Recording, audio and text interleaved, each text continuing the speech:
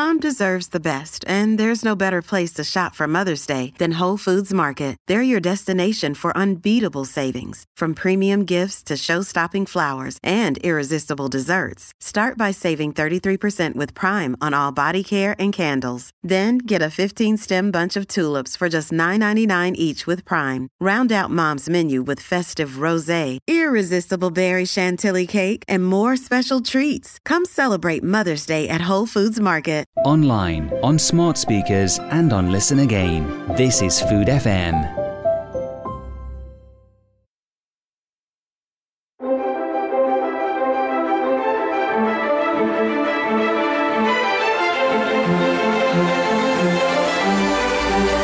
The Drinking Hour with David Kermode in partnership with Club Onologique. The world through the lens of wine and spirits. This week, Sober October. The world of no and low alcohol has been transformed. It's nothing short of a revolution with innovation at its heart. Irem Aren of Bev Zero is my guest. She's at the cutting edge of this emerging category. So she'll tell us what's driving it and what is next. Conscious drinking, whether that's cutting out alcohol or just cutting down, is big business. The category is booming because the quality of what's on offer has been transformed. In 2022, sales of no and low alcohol beverages apparently grew by more than 7% in volume across 10 key global markets around the world, surpassing $11 billion in value. And that's just the latest rise in a category that's been growing rapidly for a decade or more. Irem Aren is a Master of Wine student. She's a former winner of the IWSC Emerging Talent in Wine Award, and she's a keen interest in no and low, not least because she works for Bev Zero as Business Development Director. Irem, welcome to the Drinking Hour.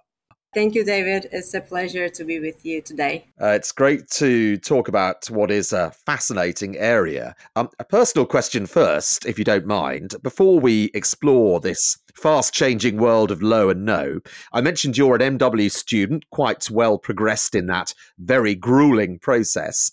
Your background, looking at your CV on LinkedIn, is all about the wine business. So I'm assuming you're not actually teetotal. No, I'm not. I'm not. Yes, as you say, I have a background in wine business. It's about like 14, 15 years. And I mean, when I started in the wine business, I wanted to explore. My main goal was exploring all the possible areas in the industry. So I worked from production to sales, marketing, and education. I give WSET level 3 classes, and I also judge. But this was something like that. I mean, I think when it started, the category started, I wanted to also explore this area so that I could have the full experience in the wine industry. And yeah, that's how I started. But yeah, I definitely enjoy a good glass of wine or more. Yes, I think that is helpful probably to what you do. Not that there's anything wrong with being teetotal either, of course. I remember you winning the IWSC Emerging Talent in Wine Award. I remember because I was on the judging panel, actually. And you put huge emphasis on the development of no and low. What has made you personally so fascinated with this particular area then? Actually, just my first connection, let's say, or introduction to the no and low, it happened in Torres. Before joining to Bev Zero, I was working in Familia Torres and strategic marketing. So Natureo is one of the pioneer brands of Torres. They launched in 2008. Was one of the brands that I was working with, and exploring this brand and how sales have tremendously increased in very short amount of time. First of all, it increased my curiosity. And also the other thing is my main drive, I think, is innovation and diversity, which has been also inspiration for me in the journey. But also what I see is still wine industry is still traditional if we compare it to beers and spirits. But with the emerging younger consumer, there's a thirst for innovation. So as a Master of Wine student, I see zero alcohol or low alcohol wine as an opportunity for wine category to innovate. And I also see that it's a very exciting part of the future, wine's future. So that's how I got so excited about this area. Yeah, I'm not surprised. You were raised in Turkey. You've experience of wine markets around the world. You've lived around the world. It's fair to say that wherever you are, the interest in drinks without alcohol really is a global trend, isn't it? Yes, it's a global trend, I must say, but also it is still a niche market. So there are obviously some markets which are more developed than the others. Some markets are still there in the early stages, but some markets are evolving stages. For example, we have like 10 core markets. Leading is UK and Germany, and also Nordics. And US is leading in all the major no and low categories. But then now emerging markets are Japan, South Africa, Australia, Brazil, Canada, and Spain. Spain has been leading the way with non-alcoholic beer, but wine options are increasing. So yeah, I think it is actually, I might say that maybe it's not a trend anymore. It's a category to stay here and globally. Do you find that in some of the more traditional wine countries, there's still a bit of reluctance to embrace no and low, or is that changing?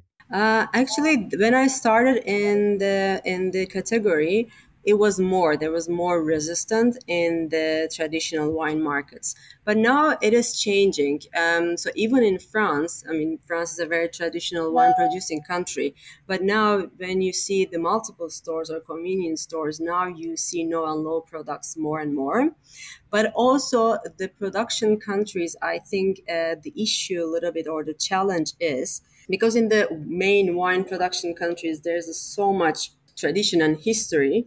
They are the producers or the consumers. They're comparing these products with wine. So obviously it's not exactly the same.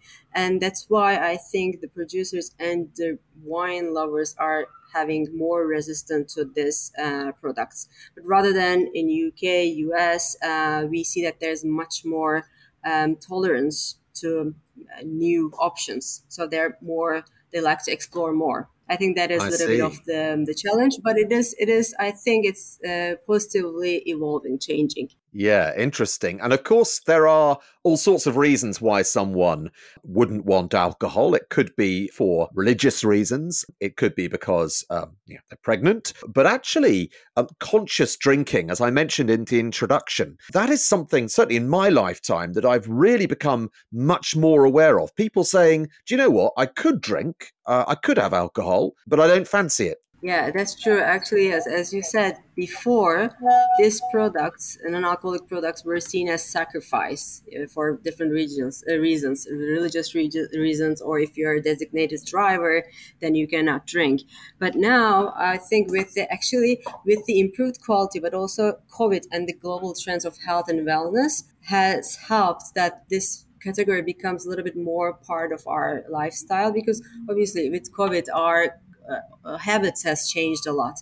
So now I think we see consumers ranging from baby boomers to Gen Z and anything in between. And now it is not a sacrifice anymore. And it looks like a rite of passage or independence to a more responsible lifestyle. And as you said, I can still consider myself like a millennial. I'm just at the border of millennial and the Gen X. But in my area, when I want to socialize with my friends, we go out for a lunch or dinner and have a glass of wine or maybe a brunch, like a bottomless brunch. But now young generation, they go and socialize over a yoga class or they do a hike, and then they don't necessarily need to drink. They can have non-alcoholic drinks accompanying them in their social moments. So that's why I think it's very interesting, and that's the reason of why also the traditional grower markets are adapting this change. Yeah, it is very interesting. I've talked before about no and low. In fact, I've presented alternatives on ITV's This Morning on at least one occasion. And I said, when I was on the telly that, and this is very much a personal opinion, that wine appeared to be lagging somewhat behind beer, which has done really well, and spirits, a category that's been really innovative in terms of adapting to the demand for low and no alcohol. Would you say that that's a fair point from me? And if so, why would that be? Yeah, I think it's a definitely fair point. And I believe that there are different dynamics in the equation. And the first thing is technical challenges and difficulties. So if you're talking about a beer, you're talking about an alcohol level between anything between 4 to maximum 7% alcohol. And mostly all the non-alcoholic beers in the market, they are pilsners or lagers, and they're around 4.5, 5% alcohol.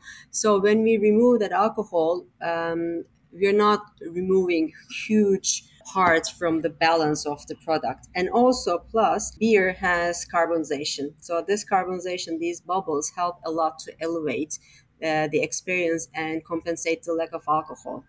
And also in the spirits, most of the spirits are non-alcoholic spirits are not to consume on their own. They are used with mixers, like non-alcoholic gin. When you smell it, it smells like a gin. You smell all these juniper flavors. But when you taste it, it is a little bit disappointing because you are supposed to consume it with a tonic or a mixer. So when it comes to wine, it is a drink to consume on its own without any mixers. And also we are talking about much higher level of alcohol, like lowest today for like a ripe, from the ripe grapes, the lowest wine of alcohol is like 11.5.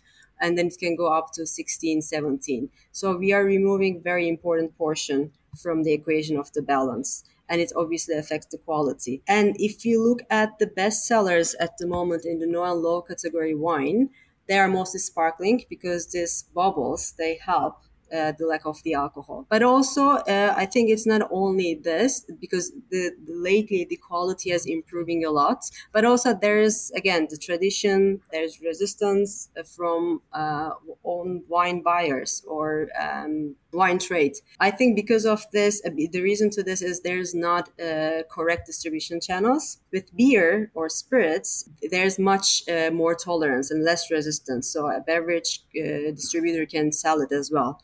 But with the non-alcoholic wine, we don't go through this route because I think there's much more improvement there to do. And last but not least, there is a difficulty with the non-alcoholic wine, which is the legal challenges. So there is still, the definition is still very vague and differs from different countries to different countries. And most of the time, those products, we don't know where to put them. So altogether, I think it's a perfect recipe for a storm. Yeah, isn't it just? That's a very good point to ask this question because I find it quite confusing. What is alcohol-free? Because at first thought, you might think that's zero, but it's not necessarily the case, is it? Yeah, actually, this is very confusing. And still today, I am confused as well myself. But when we say, first of all, there is a differences between the alcohol levels, but also there are differences in the alcohol-free and dealcoholized wine. When we say alcohol free, it can be anything. It can be just based on grape must, grape juice. Not necessarily it has to go through fermentation. But when we say dealcoholized wine, it needs to go through an alcoholic fermentation where all the aromas, flavors and happen. And then we apply a second process to dealcoholize and to remove the alcohol. And then dealcoholized wine has different categories within itself, no alcohol and low alcohol. So if we are in Europe, according to OIV regulations, no alcohol is less than 0.5. And anything between 0.5 and up to 8% is low alcohol. But if you're talking about dry markets, then no alcohol is 0.02, which is also considered as a halal product. But if we are in US, then US tolerance is less, it's 0.05. But again, there you can still find so many non-alcoholic products labeled less than 0.5. So it is a bit challenging. So it is also, I think, confusing the consumer.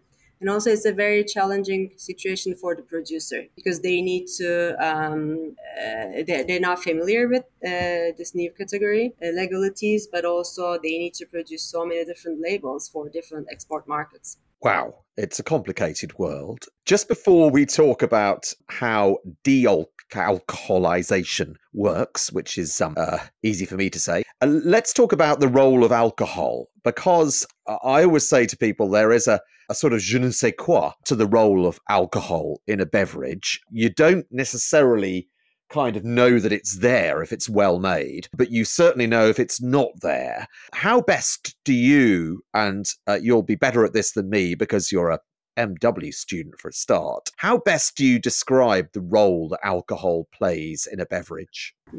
Actually, I must admit that when you asked the role of alcohol, it gave me a little bit of like shivers, because this year in the MW exam, in the contemporary issues, we had this question. Now that the questions are published, I can mention that there was a question about role of alcohol, and in the quality of the wine. So now all of a sudden, it made me to feel like I was in the exam. The role of alcohol, I think role of alcohol is, I would say, it's very important, especially if we're talking about wine. So it has 4 or 5 different, at least, lead major contributions in the wine. First of all, the alcoholic fermentation produces the esters, and these esters are often very volatile, and they contribute significantly aromas of the wine. So when we remove the alcohol, significant amount of the volatile aromas are stripped out as well with the alcohol. And also the contribution of the alcohol is very important for the overall wine quality, because it is a balancing factor for the acidity, for the sugar, and if we're talking about red wines, it's the tannins. So again, if it is missing, an important major player from the equation is missing. And also it affects the wine organoleptically. So it increases the alcohol, the ethanol, increases the perception of the volatile aromas. And also the higher the alcohol level is in the wine, it tastes sweeter, it increases the body, and also gives a warmth feeling in the finish, then elongates the finish as well. And last thing, it's very, very important, alcohol acts as a preservative. So if you are removing the alcohol, then no and low alcohol wines can be very particularly susceptible to microbiological spoilage. So it's not about, like, when we say alcohol, it's not about only like mood enhancer or mood changer. They are very important technical contributions to the beverages. And so how does de-alcoholization work? My understanding has always been that there are some different ways of doing it. Mm-hmm. Yeah, actually, yes, there are different ways of doing it. So to begin with, our incoming product is wine. It needs to go to undergo a vinification process, fermentation process, and then we will remove the alcohol. And there are different methods, but the most common ones are membrane technology, distillation, and spinning cone column. So in my experience in Bev0, we use low temperature vacuum distillation and spinning cone column. So I can give a little bit more details on these 2 methods. Basically, spinning cone column also based on a vacuum distillation method, but the only difference is it has rotating columns and other equipments of low temperature vacuum distillation. They are based on the molecular segregation. So it is a very technical process. We feed the wine in a technical system, in an equipment, and then in single pass, we are able to separate 3 fractions, which is a dealcoholized fraction, and also we can retain the original characteristics of the wine, which we call essence of the wine, and then we have the alcohol separated. And in our technology, the alcohol, there's a rectifier. So the alcohol is rectified up to 85%. So meaning the losses are very minimized. So it's in a long story, like in a nutshell, this is the main process of the dealcoholization. It's complicated. How do you protect those delicate nuances of flavor and texture as well in this process? Yeah, so again, this is very much depending on what the final alcohol level of a brand or the producer wants to go. Because if we are going down to 0, unfortunately, almost all the volatile aromas esters are stripping away with the alcohol. So we are losing most of the aromas. But what we have is, we are having a textured and balanced product, but the aromas are gone. But if we can allow to go up to zero point 0.5, then we can contribute the essence of the wine, the aromas back into the dealcoholized portion. And then they are pretty much, we are capturing 98% of the aromas. And this is also because it concentrates the product, the aromas become more concentrated. So we also use this method actually not only for dealcoholization, but when we started in 30 years ago in California, we were doing more alcohol adjustments and sweet spotting to kind of balance the wines, lowering the alcohol and increasing the aroma content because we concentrated. So if we are allowing a little bit alcohol, going back to your question, then we can capture the aromas. But what is really important, because we are dealing with so much 0 wines as well that we cannot add back the essence, what we recommend to everyone who wants to dealcoholize wine. First of all, you cannot dealcoholize any wine because not every wine is suitable for dealcoholization. The parameters are really important, and also the characteristic of the original wine is very important. So if you have a very good balance and textured and weighty product, then you will have a really good textured product as well, regardless the aromas. But if there's any flow or if there's any unbalance or very light product, then everything will be concentrated. Your flows and your imbalances will be concentrated. So today, what we recommend is if a producer wants to do a non-alcoholic wine, they should even start in the vinification step. They should vinify accordingly. And hopefully in 5-10 years, we will go back to the vineyard and we will start in the vineyard to be able to have this delicate flavored and textured wines, non-alcoholic wines. By going to the vineyard, you mean that in viticulture, you will develop the grapes knowing that the end product is going to be a 0 or a low alcohol wine? Exactly, yeah. So there could be different types of clones to be used, or obviously different varietals to be chosen, or different trellisis systems to be able to affect the lower final alcohol level, but also maturation of the physical maturation of the grapes as well, and achieving the certain parameters that we need for dealcoholization. And you really need, by the sounds of it, very good raw materials. You can't, to coin a phrase, use any old crap for a de-alcoholized product. Yes, definitely. I mean, if you have a really good raw material and if the technology is not good enough or know-how is not good enough, you can still create a very crappy non-alcoholic wine. But if your raw material is really bad, there's no way that you can create a good non-alcoholic wine.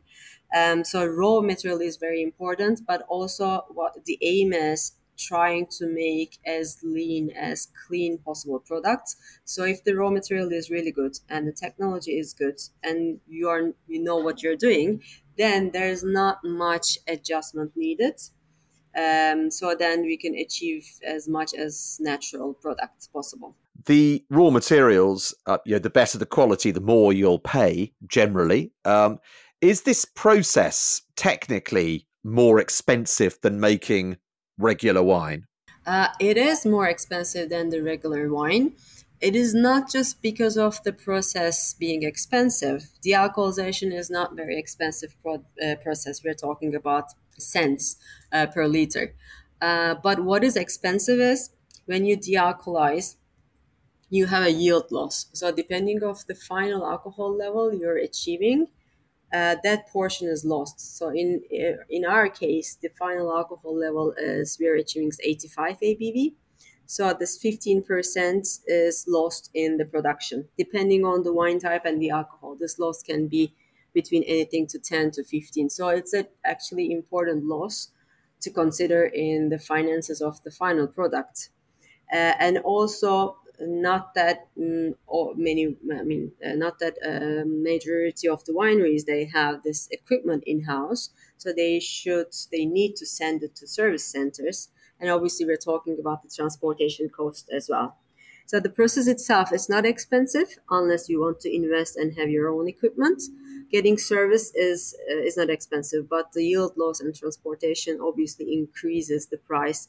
And then if you are looking for a same quality level of an alcoholic wine, I would say, then in the end you will pay more to create this product in a non-alcoholic version. I suppose there is a balancing factor in certain markets where duty is levied at quite a high level. So the United Kingdom obviously has just had a duty change back in August, and duty is levied according to the percentage of the wine. It was bad news for fortified, sherry and the likes, but actually for lower alcohol wines and sparkling wine as well, it was better news. And then, of course, there are heavy levels of duty in a lot of the Nordic markets as well. So presumably, where you're dealing with an expensive process or a yield loss or expensive raw material, you can at least benefit from far lower to no duty levels. Exactly, definitely. Yeah, that is very true.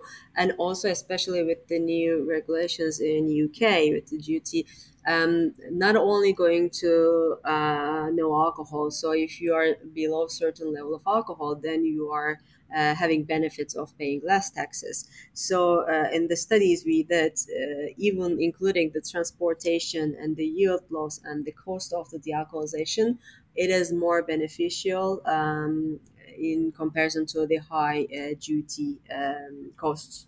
Yeah, so that it kind of balances out in some markets, not all the markets, obviously. Yes, because some of the traditional markets don't really have any duty levied at all. So therefore, you would have a price challenge there. Another issue, potentially, there's a real fashion at the moment, as you will know from your enthusiasm for wine and from your MW student activity. There's a real fashion for low intervention winemaking right now. So the process of doing as little as possible, really, in the production of a wine. Does dealcoholization run somewhat counter to that drive for lower intervention? Yeah, actually, it's very interesting. I was in a panel this year in ProWine in the no and low area, and I got this question asked from the audience if I was agreeing that if a no alcohol wine or low alcohol wine could be called low intervention. And to be honest, I don't think that is possible because, as you say, when you are dealcoholizing the wine, we are interfering with the wine a lot. So we are changing all the constitution of the wine. So even though after that you do less adjustments, I think that product cannot be called as low intervention product. I mean, yes, as you said, there's like much, trends at the moment in the wine industry about that as well. But it's, I think, a little bit of like, marketing and, it's like a sales agreement, argument. But I wouldn't put non-alcoholic wines, even though they have as less adjustment possible, in a low intervention wine category. I haven't asked you yet about Bev Zero because it's a company with, as you said earlier on, quite a long history and very successful, but not exactly a household name either. So just tell us about Bev Zero. Mm-hmm. Yeah, Bev Zero, it's actually a 30-year-old company founded in California, Santa Rosa, Sonoma County, 30 years ago. And actually the main purpose of the company back then was alcohol adjustment, mostly tax purposes of the high duty taxes in US. And so we have been dealing with so many wines from especially California to adjust the alcohol. But then the company expanded quickly and then had facilities in Spain and South Africa and Chile. And with the trends going towards the no and low alcohol, we started to do more and more low alcohol production. And obviously within this 30 years, we also improved our technology. and we learned so much. So now we are helping in the beverage industry, because not only wine. In Spain, mostly our focus is wine. But in California and South Africa, we also give service with beer, cider, and functional beverages. So we are kind of giving turnkey service in the industry to help brand owners, winemakers, brewers to manage the alcohol and flavor within their products. And also we help them to, to have their idea, to kind of create the product just from an idea. Because at the moment, as the category is increasing, many people want to launch their brands. So with our know-how and expertise, we help them to launch their brands. And also the other part of the company is we also distribute the alcoholization equipment and help wineries to have their own dealcoholization plant design and setup. It's a booming business, so it's a good place to be, and it's changing very, very fast. Tell us about some of the innovations that we're currently seeing come to the market. So the innovations, I think not exactly the innovation, but the quality has been improving a lot, especially in the no alcohol wine area, because before to be able to compensate the loss of alcohol, many products were just relying on lots of sugar, grape must addition, and they were like so much sweet products. And now it is changing a lot with the improved quality and improved choices. We are seeing more dry products on the market, and not only sparklings. We see really very well made non-alcoholic still wines as well. So this is, I think, a very big innovation in the wine area. But also, what's also happening is there is now the category lines are getting blurred. So before, the consumers were more, wine consumers, beer consumers, spirits consumers. But now it's more occasion based consumption choices. So that's why we see also this switch in the different types of drinks. So now there's so much exchange between wine and other types of drinks. So we see lots of functional beverages or functional non-alcoholic wines. That is, I think, is a big innovation. And I think that is going to boom. You already see it in UK market is a very big category of functional beverages, but also the formats. The formats are, different formats are available now in across all the product lines, from anything from cans to bag and box. It's not only glass bottles anymore. So I think, it is. It is interesting times in terms of innovation in the wine category as well. Yeah, I spoke to Christine Parkinson, an estimable figure within the drinks world with a real interest in low and no. And she told me, this is a couple of years ago now, but she told me the category was a really interesting example of the demand leading to the product rather than necessarily the other way round. Ordinarily, a product might be developed and create the demand, but the demand was there, and it took the industry a while to kind of respond to it. Mm-hmm.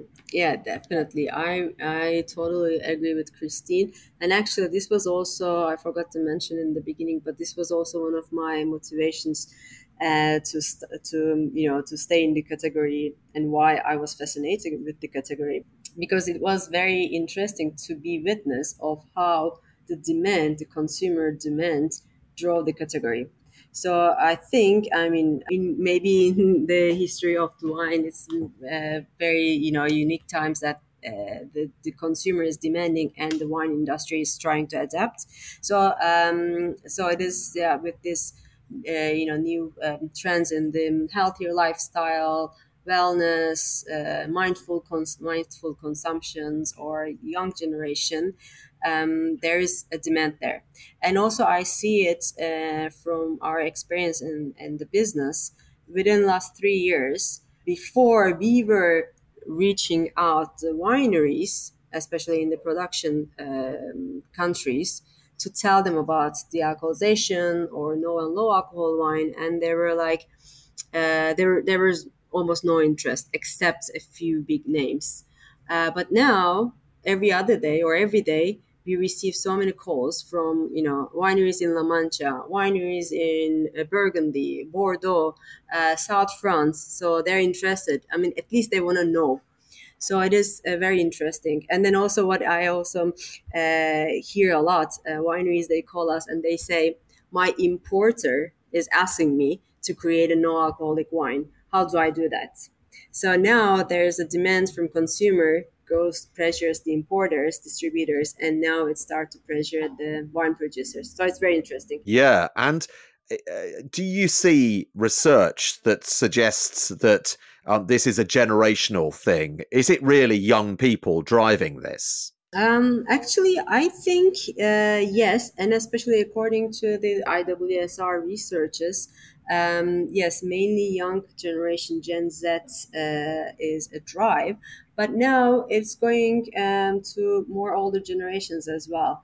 So I was reading in their last report of IWSR, they were mentioning that 58% of the millennials, they are switching between no alcohol and normal alcoholic wines. So it's a huge percentage for that generation. I think now it's also we have adventurers and we have curious consumers, and regardless the age, I think they want to try. But mostly, yes, the young generation, because what we were talking about before, the attitude or social ecosystem of younger generation is different. So they are more motivated by their lifestyle rather than necessarily by products or the brands. Really interesting. If you were going to tempt me into abstinence, and I'm a regular wine drinker and spirits drinker as well, actually, I don't do much beer, but could you tempt me with a few exciting options that you personally really enjoy? So actually, I think I have two different kind of ways to approach this, because also I am a wine drinker and I like also spirits, but let's say always in moderation. But when I first started in the category, I was still wearing my wine hat, and I was trying to judge this products wearing my wine hat. But then a few years after, I started to not to wear my wine hat, and I started to wear my non-alcoholic or low alcohol or beverage hat. So in this case, I can recommend a few different products, because if I wear my wine hat, for example, Noti, I find it very close to an experience that I would have from an alcoholic wine, especially the sparkling. It's very dry, very mineral, and now they launched the white and red and rosé as well, still wines. Old Bird in the sparkling category also, I can judge that wine with my wine hat. And it's a new brand, a UK-based brand, Zeno. Zeno, they have white, red, and sparkling. Especially the red wine, I think they came quite close to what we would experience from a wine.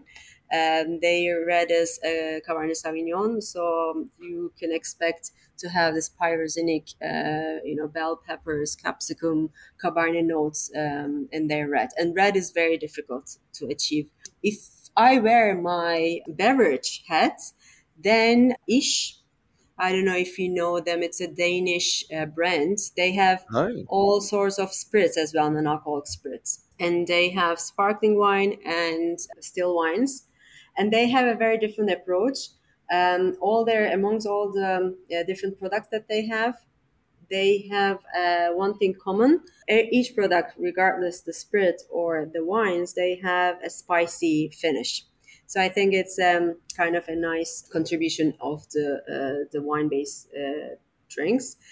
And last but not least, I like also Three Spirits blurred wines.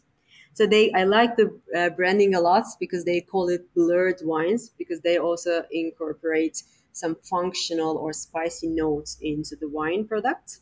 Yeah, I think these will be my favorite ones.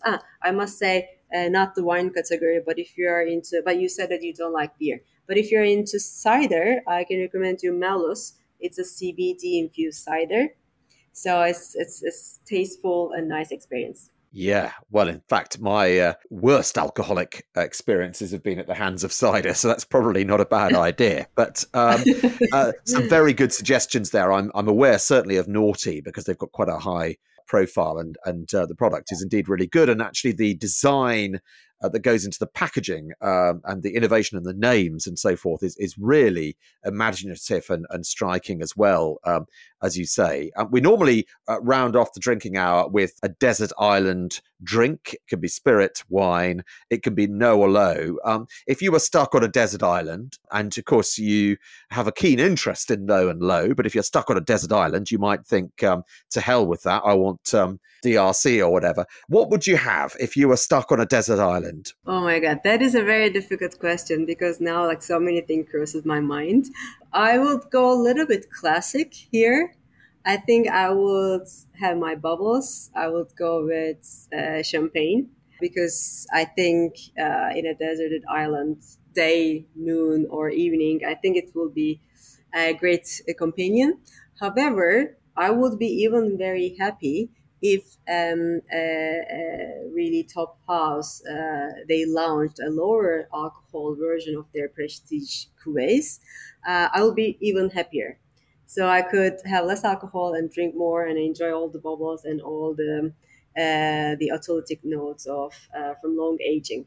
So Yeah. I hope some champagne houses are listening to me and they will start a project about that before I end up in a deserted island. There's a gauntlet laid down from Irem. So let's see what happens. It's been fascinating talking to you about what is a really exciting area developing all the time. Irem, thanks very much for joining us here on The Drinking Hour. Thank you, David. It was a pleasure. The Drinking Hour with David Kermode in partnership with Club Onologique. The world through the lens of wine and spirits.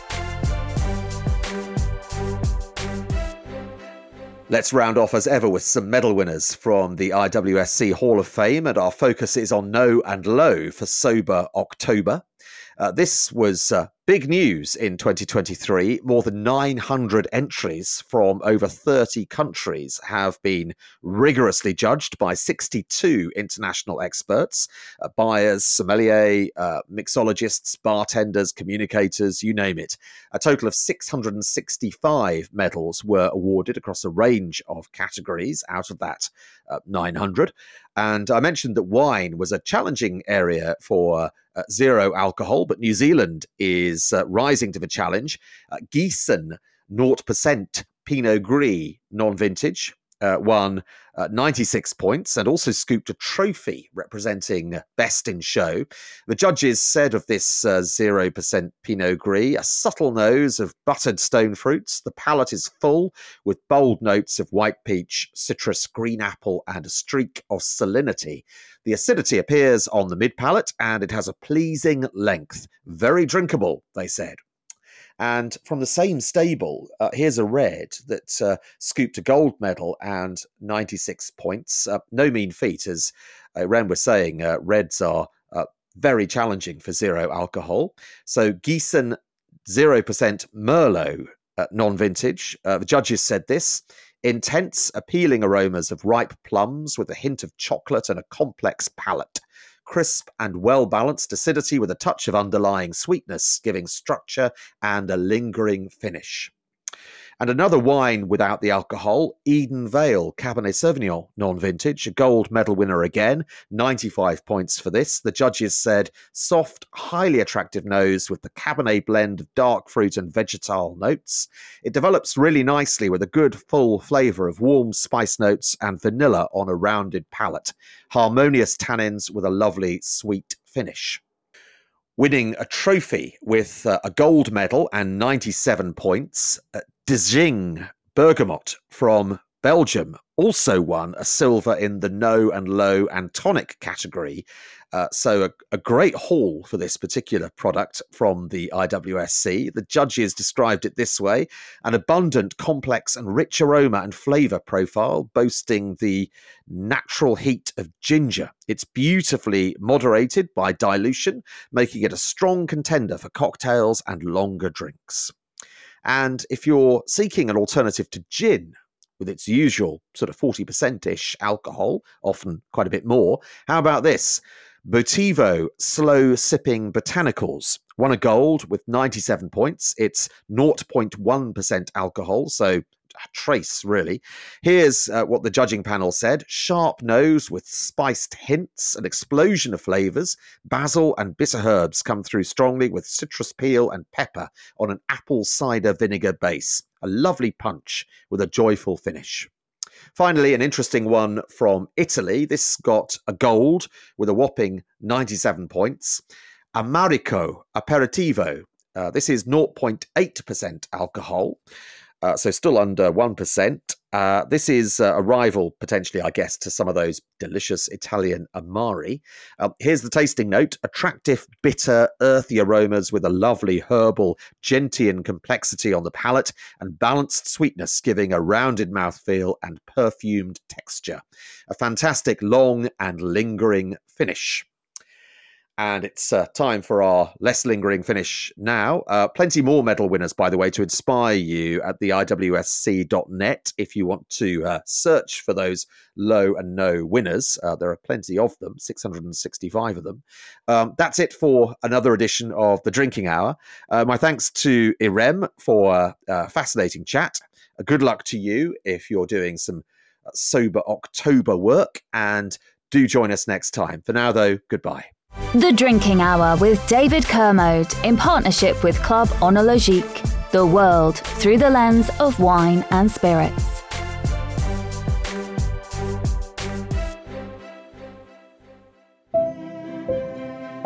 To find out more about Food FM and our content, go to foodfmradio.com.